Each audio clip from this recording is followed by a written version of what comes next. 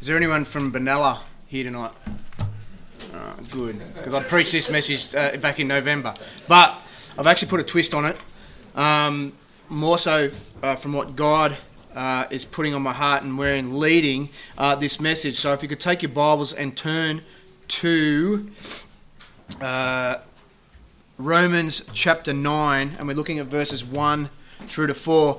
Recently we've just had Australia Day, and it was interesting on Australia Day how we celebrate as a nation how good this country is, but we've got to understand too that it was built upon a lot of biblical foundations too, and we thank God for men like that brought out, England brought out pastors and preachers and teachers of God's word, and so we have that biblical base and foundation. Sadly, it's being eroded through our government departments and systems and things that are actually not actually are anti-God and anti-Bible, but we still have that foundation and base.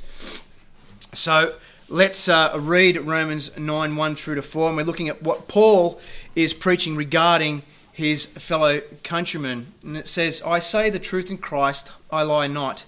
My conscience also bearing me witness in the Holy Ghost, that I have a great heaviness and continual sorrow in my heart, for I could wish that myself were accursed from Christ for my brethren, my kinsmen according to the flesh, who are Israelites, to whom pertaineth the adoption and the glory and the covenants and the giving of the law and the service of God and the promises."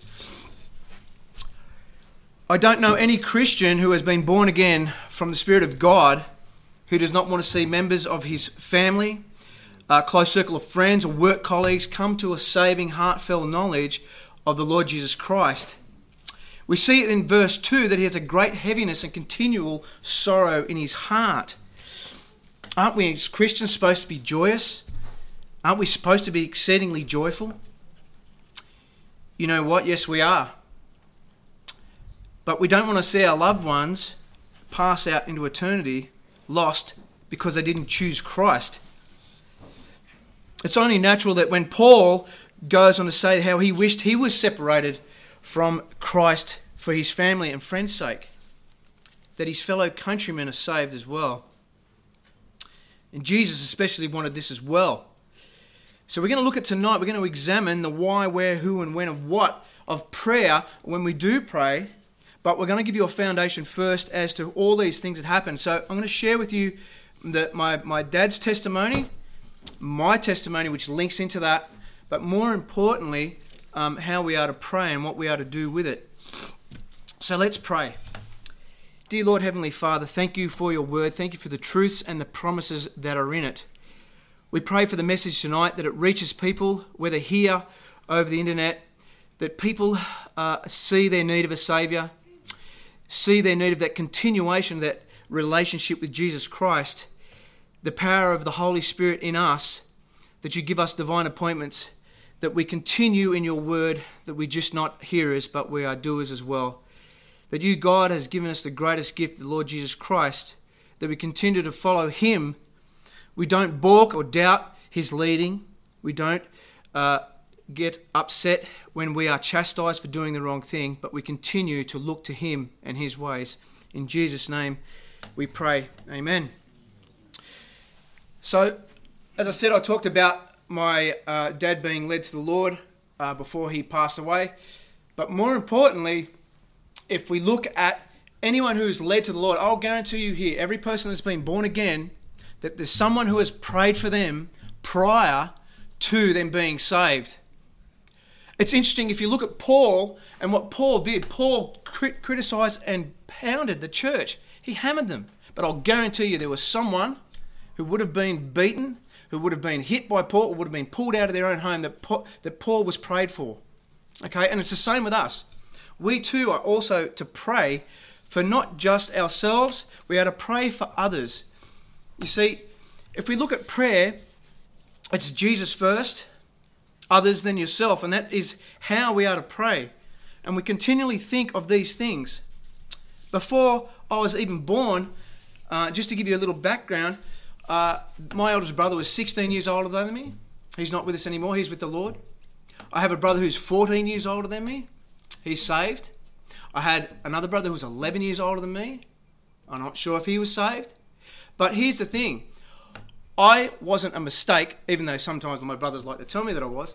So there was a difference of that 11 years. But what you have to understand is that through God allowed things to happen in my mum and dad's life, and my life, that has brought me here. So every single person that's saved is a walking, talking miracle, because our natural man doesn't want to know anything about God or the things of God. It's only when the Holy Spirit convicts and we choose to follow Christ.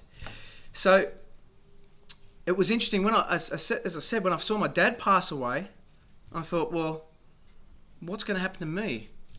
Where am I going to spend eternity? So I said I had a head knowledge of Christ, but not a heart knowledge.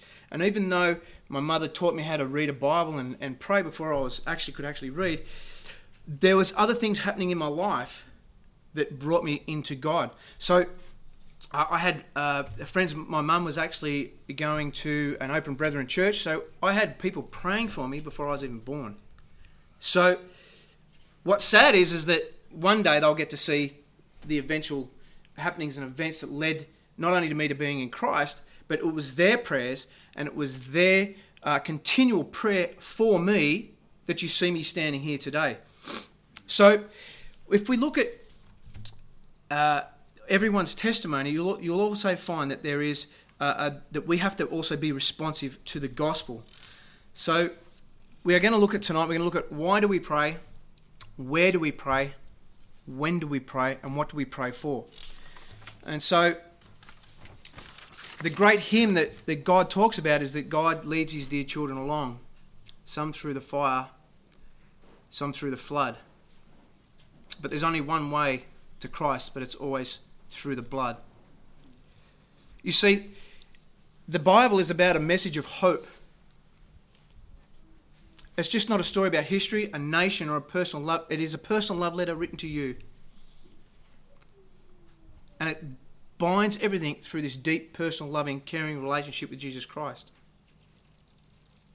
All too often, we as Christians get hung up on others when God continually keeps calling us into a personal relationship with him. We can easily be distracted.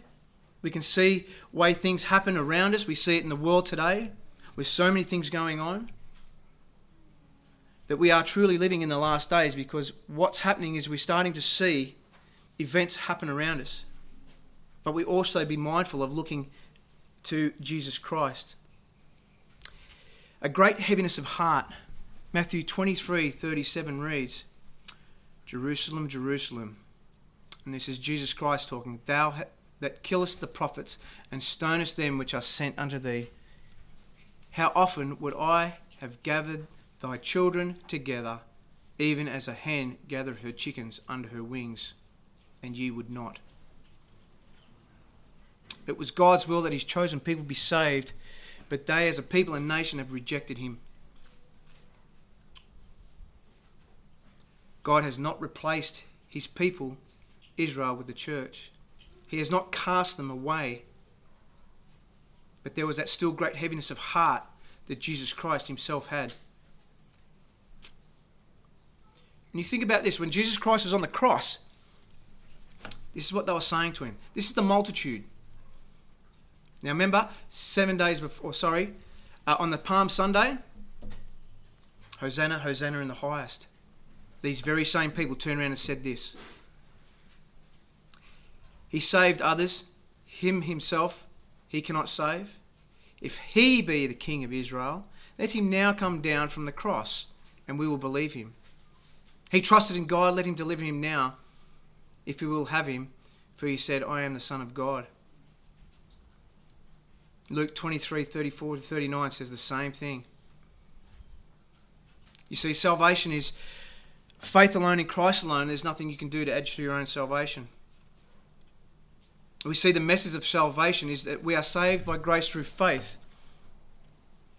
And if you look at the way Jesus Christ witnessed to someone, he started with the natural, then moved to the spiritual. If you take your Bibles and turn to John's Gospel, chapter 4.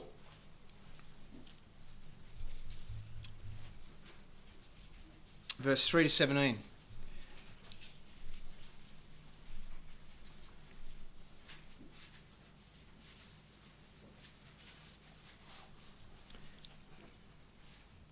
And it reads, "He left Judea and departed unto Galilee, and he must needs go through Samaria." So there was a planned event that where he was going through into Samaria. And he came to a city of Samaria, which is called Sychar, near to the parcel of ground that Jacob gave to his son Joseph. Now, if that's mentioned, it means it's important. Okay? Now, Jacob's well was there. So this is where he meets the woman at the well. Verse 7, "There cometh a woman of Samaria to draw water. And Jesus said unto her, Give me to drink. For his disciples were gone away into the city to buy food, or buy meat. Then saith the woman of Samaria unto him, How is it thou, being a Jew, askest drink of me, which am a woman of Samaria?" If you understand customs of the Jews, they didn't have anything to do with the Samaritans. Verse 10, "Jesus answered said unto her, If thou knowest the gift of God, and who it is that saith to thee, Give me to drink, thou wouldest asked of him, and he would have given thee living water. The woman saith unto him, Sir, thou hast nothing to draw with, and the well is deep. From whence then hast thou that living water?" Gone from the physical to the spiritual. "Art thou greater than our father Jacob, which gave us well and drank thereof himself, and his children, and his cattle? Jesus answered and said unto her, Whosoever drinketh of this water shall thirst again. He said, But whosoever shall drinketh the water that I shall give him, he shall never thirst. But the water that I shall give him shall be in him a well of water springing unto everlasting life." So you see that Jesus Christ comes in the form of supplying thirst. Man tries to take things and he wants to ignore God, satisfy himself, but God says, those things do not satisfy. I satisfy. You see, man's objection to God, the scriptures and eternity, it says, people say, show me the evidence that God exists. And I'm switching this up a bit, and you're going to see why that people don't want to know God. Because ultimately they have to give an account to God. We heard this morning with our stewardship, we have to give an account to God. For the invisible things in Romans 1:20 to 22 says, For the invisible things of him in creation of the world are clearly seen, being understood by the things that are clearly made.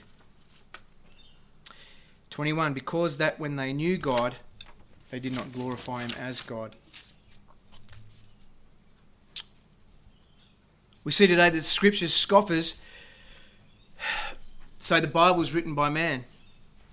The very same people that scoff at our Bible also believe the evolution, but who wrote their textbooks? The problem is that evolution is based around fabricated evidence. God's word is 100% in its accuracy and its prophecy, and you're going to see why this is why prayer is so important when we look at God's word and what he has to say about it. So, this is where it changes. Why do we pray? Number one, it builds our relationship with Jesus Christ. Take your Bibles now and turn to Ephesians 3, and we're going to look at Ephesians 3, 14 to 19.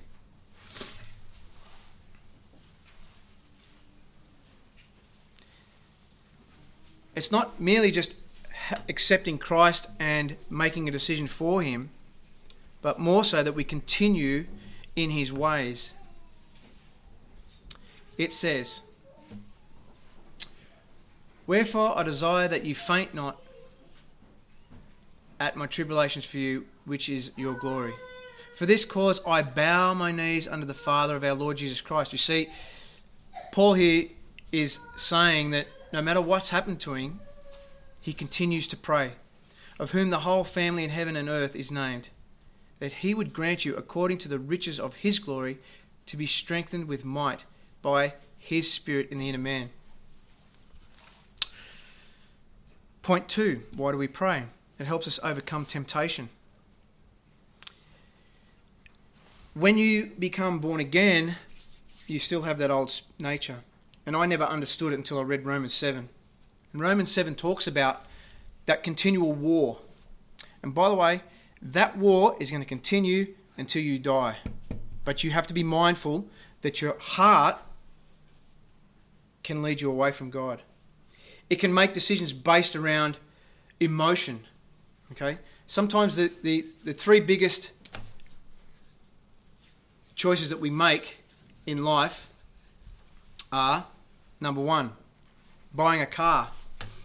Do you buy a car based on its colour, on its specs? Do you buy a car because it looks good? Do you buy a car because of what other people have said? But it's an emotional decision. Buying a house. Where do you buy a house? Do you buy it because of the price? Where it is? Are you emotionally attached to it? And number 3, the other biggest decision that we make, other than accepting Christ as Saviour, is who we wish to marry. And the Bible is very specific about who we are to marry as well. That we have to be very, very careful of who we are around. But that temptation can come through our heart that we want something certain in our lives, and God says, no, I don't want you to have it. You see, the one thing I've learned about prayer is based around the fact that we go to God with our petitions, but God is not, when we go to prayer with God, it is not based like a poke machine. We don't put your prayer in and pull the handle and want something back. Sometimes God says yes, sometimes God says no, sometimes God says wait. But the own human heart wants something so bad. And if you go back and you look at Genesis 3, you see how it all started. Number 3, why do we pray? It helps to determine God's will in our life. If you're in prayer with God and you're walking with God, you will see His will. I don't know about you, I've been passed up for jobs, I've been put down, I've been run around, I've had so many things happen, and I say to God, why is this happening? You see, we've got to understand that we are God's. We're not our own. We're purchased. We're purchased with a price. And we need to be seeking His will always. And sometimes we don't want to accept the umpire's decision, so to speak, but it's more so it's God's will in our life. Where does He want you? Who does He want you hanging around? What does He want you listening to? Prayer accomplishes God's will. We're going to pray for people. I'm going to give 2 minutes at the end. We're going to pray for someone that God is going to put on your heart. Prayer accomplishes God's will. Next, it's a weapon of spiritual warfare. For we do not fight against flesh and blood, but we fight against the principalities and powers of the air. We see this happening right now. Satan knows his time's short and it's getting heavy. It's getting real heavy. And it's going to get worse. That's why we pray for our children, our grandchildren. What sort of world, what sort of Australia are they going to be growing up in? Next, why we pray is it's a prerequisite for spiritual awakening. Lord, show me your way, show me your truth, show me what you'd have me do. And the last point on why do we pray is prayer is valuable to God. That's why we have prayer meetings on Wednesday. That's why we pray wherever you can. So where do we pray? Turn to Matthew 6:6. Pastor pointed about this morning. I think it was later though in Matthew. Chapter 6 verse 6.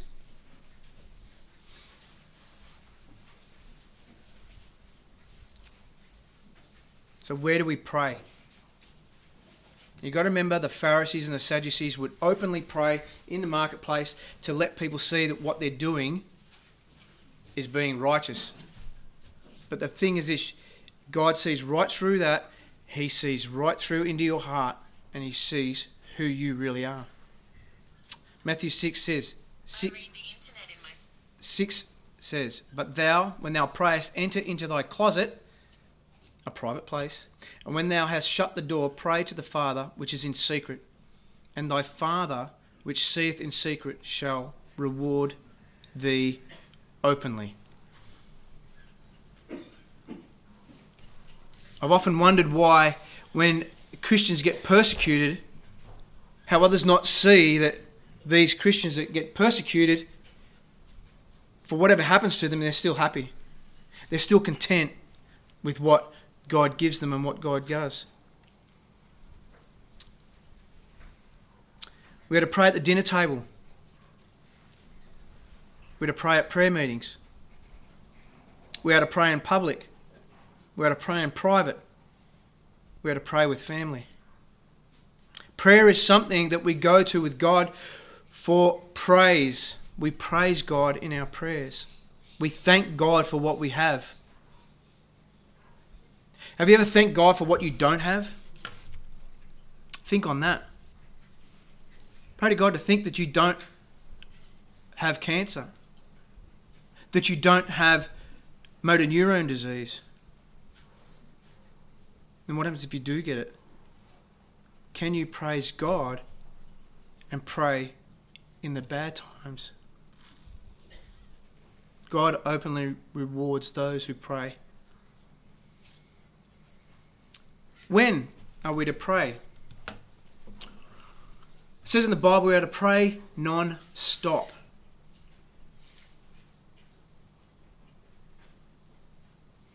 We pray when facing temptation. Why? Because that's when you are at your weakest. Satan is going to come at you 100 miles an hour, and you want to be ready and you want to be prepared. I'm guarantee it's going to happen to you this week. We're going to walk out of here, we're going to go to our jobs, we're going to go home, we're going to mix with people, and you don't know, you're going to get blindsided. So you want to be prepared for when that happens. Because I'll guarantee you now, if you put your hand up and say you're a Christian and someone blindsides you and you react, you have to have God's patience upon you and allow you to react the way He'd want you to react. We had to pray for the good times, we had to pray in bad times. We've recently seen what's happened to Australia with our bushfires. The public in general point fingers and we look to our leaders to help us, but sadly, that's not going to help. And the public will turn around and say, well, why did God allow these fires to happen? And when I think of that, I actually think back to a point when, in 2001, when the World Trade Center fell, the bombings fell through those planes. And one would say, well, why did God allow that to happen? And when you really think about it, why doesn't God wipe everyone off the face of the earth? We're all sinners.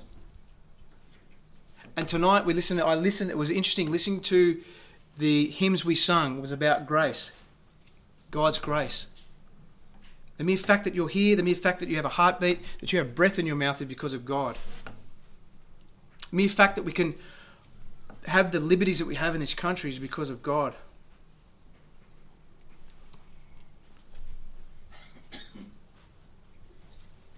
We pray before something happens. It could be for a child that is not yet born. It could be upcoming things. So, for example, we've got a baptism coming up. We pray for that. One thing when I was praying today was, and this is really strange, is that, and it's come around so quick, February, March, April, May. We are 4 months away from another church anniversary. And we thank God for this church. We thank God for godly people in this church.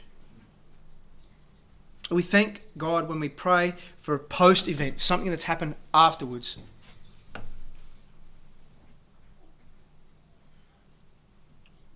So that's when we pray. Now, number 4, who do we pray? So who do we pray to? We pray to the Father, we pray to the Son, we pray to the Holy Spirit. Let's turn to 1 John 1:9 and you'll see the reason as to why we do this. This is personal now. This is where it starts to...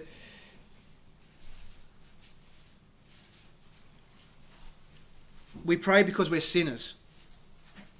Whether people want to believe that or not, that's fine. But you're going to see here why we pray, as to who we pray to.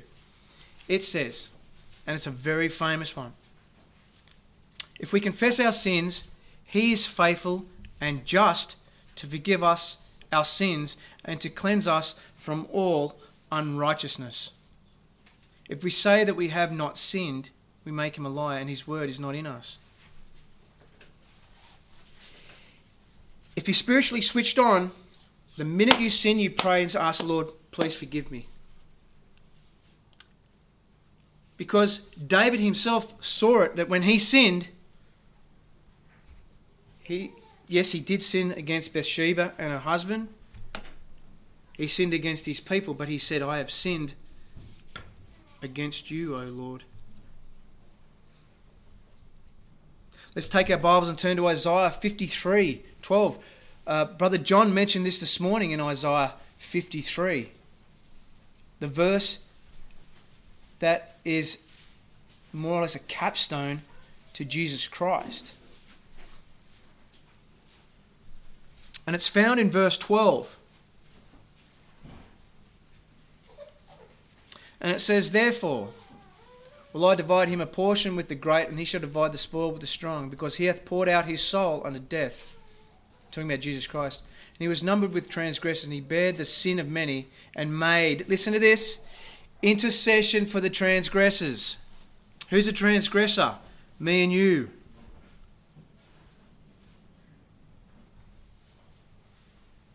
What do we pray for?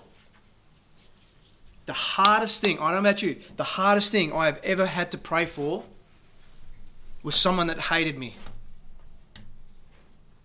And you know why? Because I'd been hurt so much by what they said and what they did. Now this was done publicly. This wasn't just done in front of me and them. It was done publicly. I didn't lose my cool. I didn't get upset. I just said, Lord, give me the words to say. And what I said to this person was, and I won't mention their name, I am not your enemy. I am not your enemy. What that did was diffuse. And by the way, this came about because of something I was running a scripture and Bible study class at school. See, I knew who the enemy was, and I knew the enemy, what he was doing through that person. And when you recognize that, you can understand that as to who the real enemy is. Because remember what I said, we don't fight against flesh and blood. We fight against principalities and powers of the air. To pray for an enemy. What did Stephen pray for before he died? That's right, he prayed for his enemies. So who else do we pray for? Number 1 on my list is we pray for family. Your immediate family. We pray for a wife, a husband, our children, our grandchildren. We pray that they may know the Lord.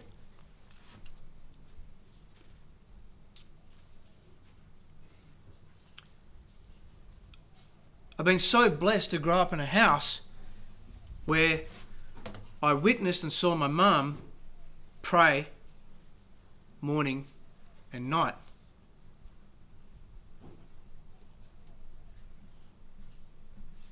She's been doing that for 76 years.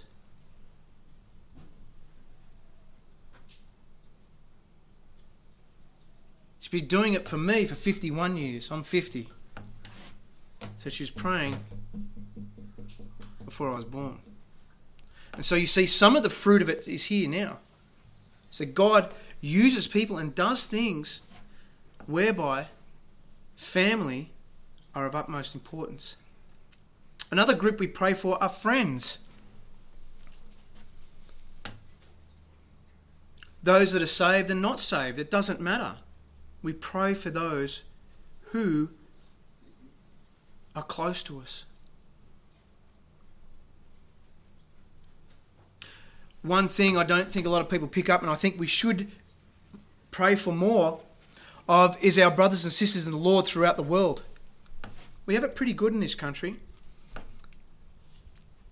We don't get dragged out of a house and beheaded publicly because we've shown faith in Jesus Christ, or we publicly declared that we are His. That happens in a lot of the world. And it comes back to that enemies thing. I recently come back from Thailand with Alicia, my wife, and I'd go for walks of a morning and I'd see all these people from other nations, the Thai people themselves. They're very happy people, very content.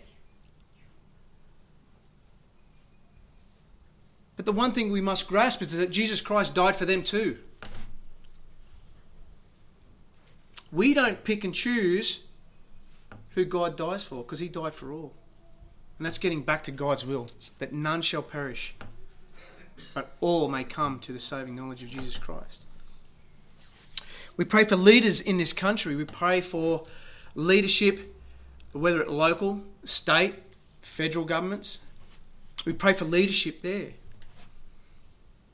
We pray for those who have nothing. We pray for those who need the Lord.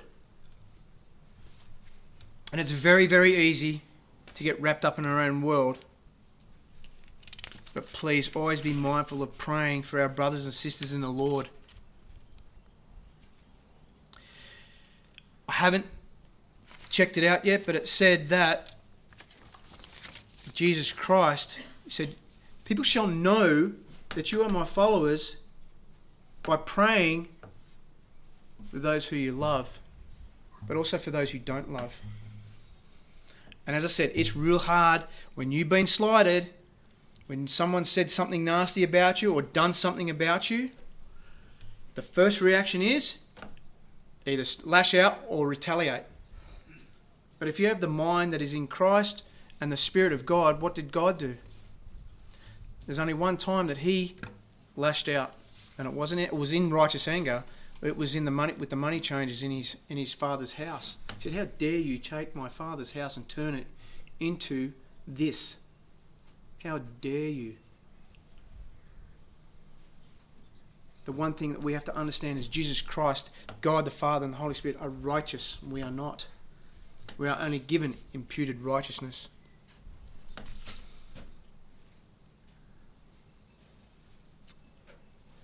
Man cannot earn that righteousness, for he has sinned himself. The only hope that we have when we go to prayer, that we pray for others, that they may see their need of a Saviour. That Jesus Christ paid a debt that He didn't owe, but the bill was given to them. But Jesus Christ had paid the debt.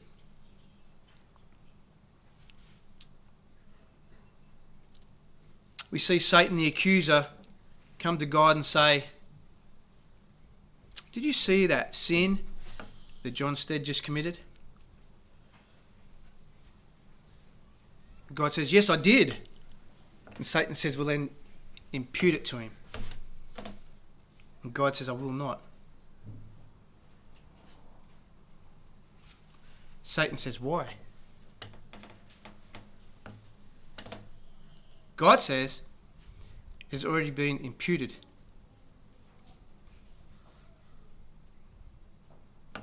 It has been placed on the record of my Son, and I will not impute sin to those who are in Christ.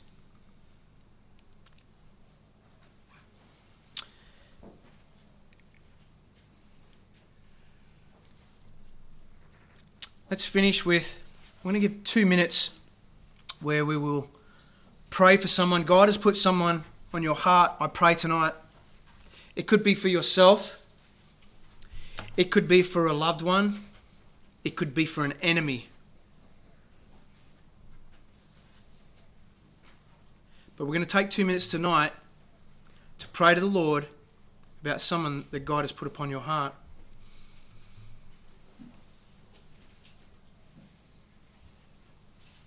If you're not saved, you can get saved right where you sit right now. You could pray for a close relative, a friend, a neighbour, a work colleague, a husband or a wife, a mum or dad. They may repent and let Jesus Christ save them. We can ask for divine appointments to give us the scriptures and the words to say. We pray now, and at the end of it I'll pray and finish with 2 Timothy 1:12. So let's take a time of prayer and pray now and go to the Lord for someone that needs salvation.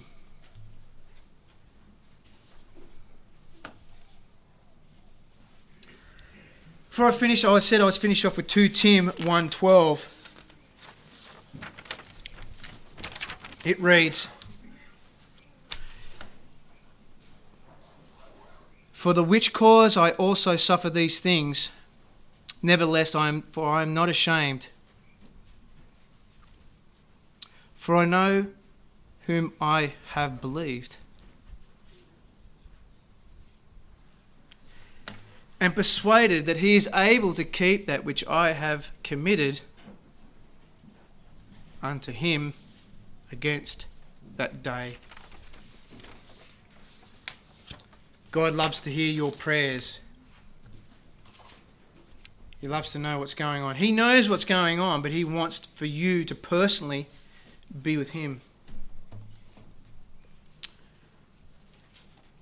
Just remember, saints, we don't give in, we don't give up. No matter how bad things may look, that we continue to look to Christ, we look to him, and we pray for our enemies. Because when we pray for our enemies, it proves that we see what's ahead.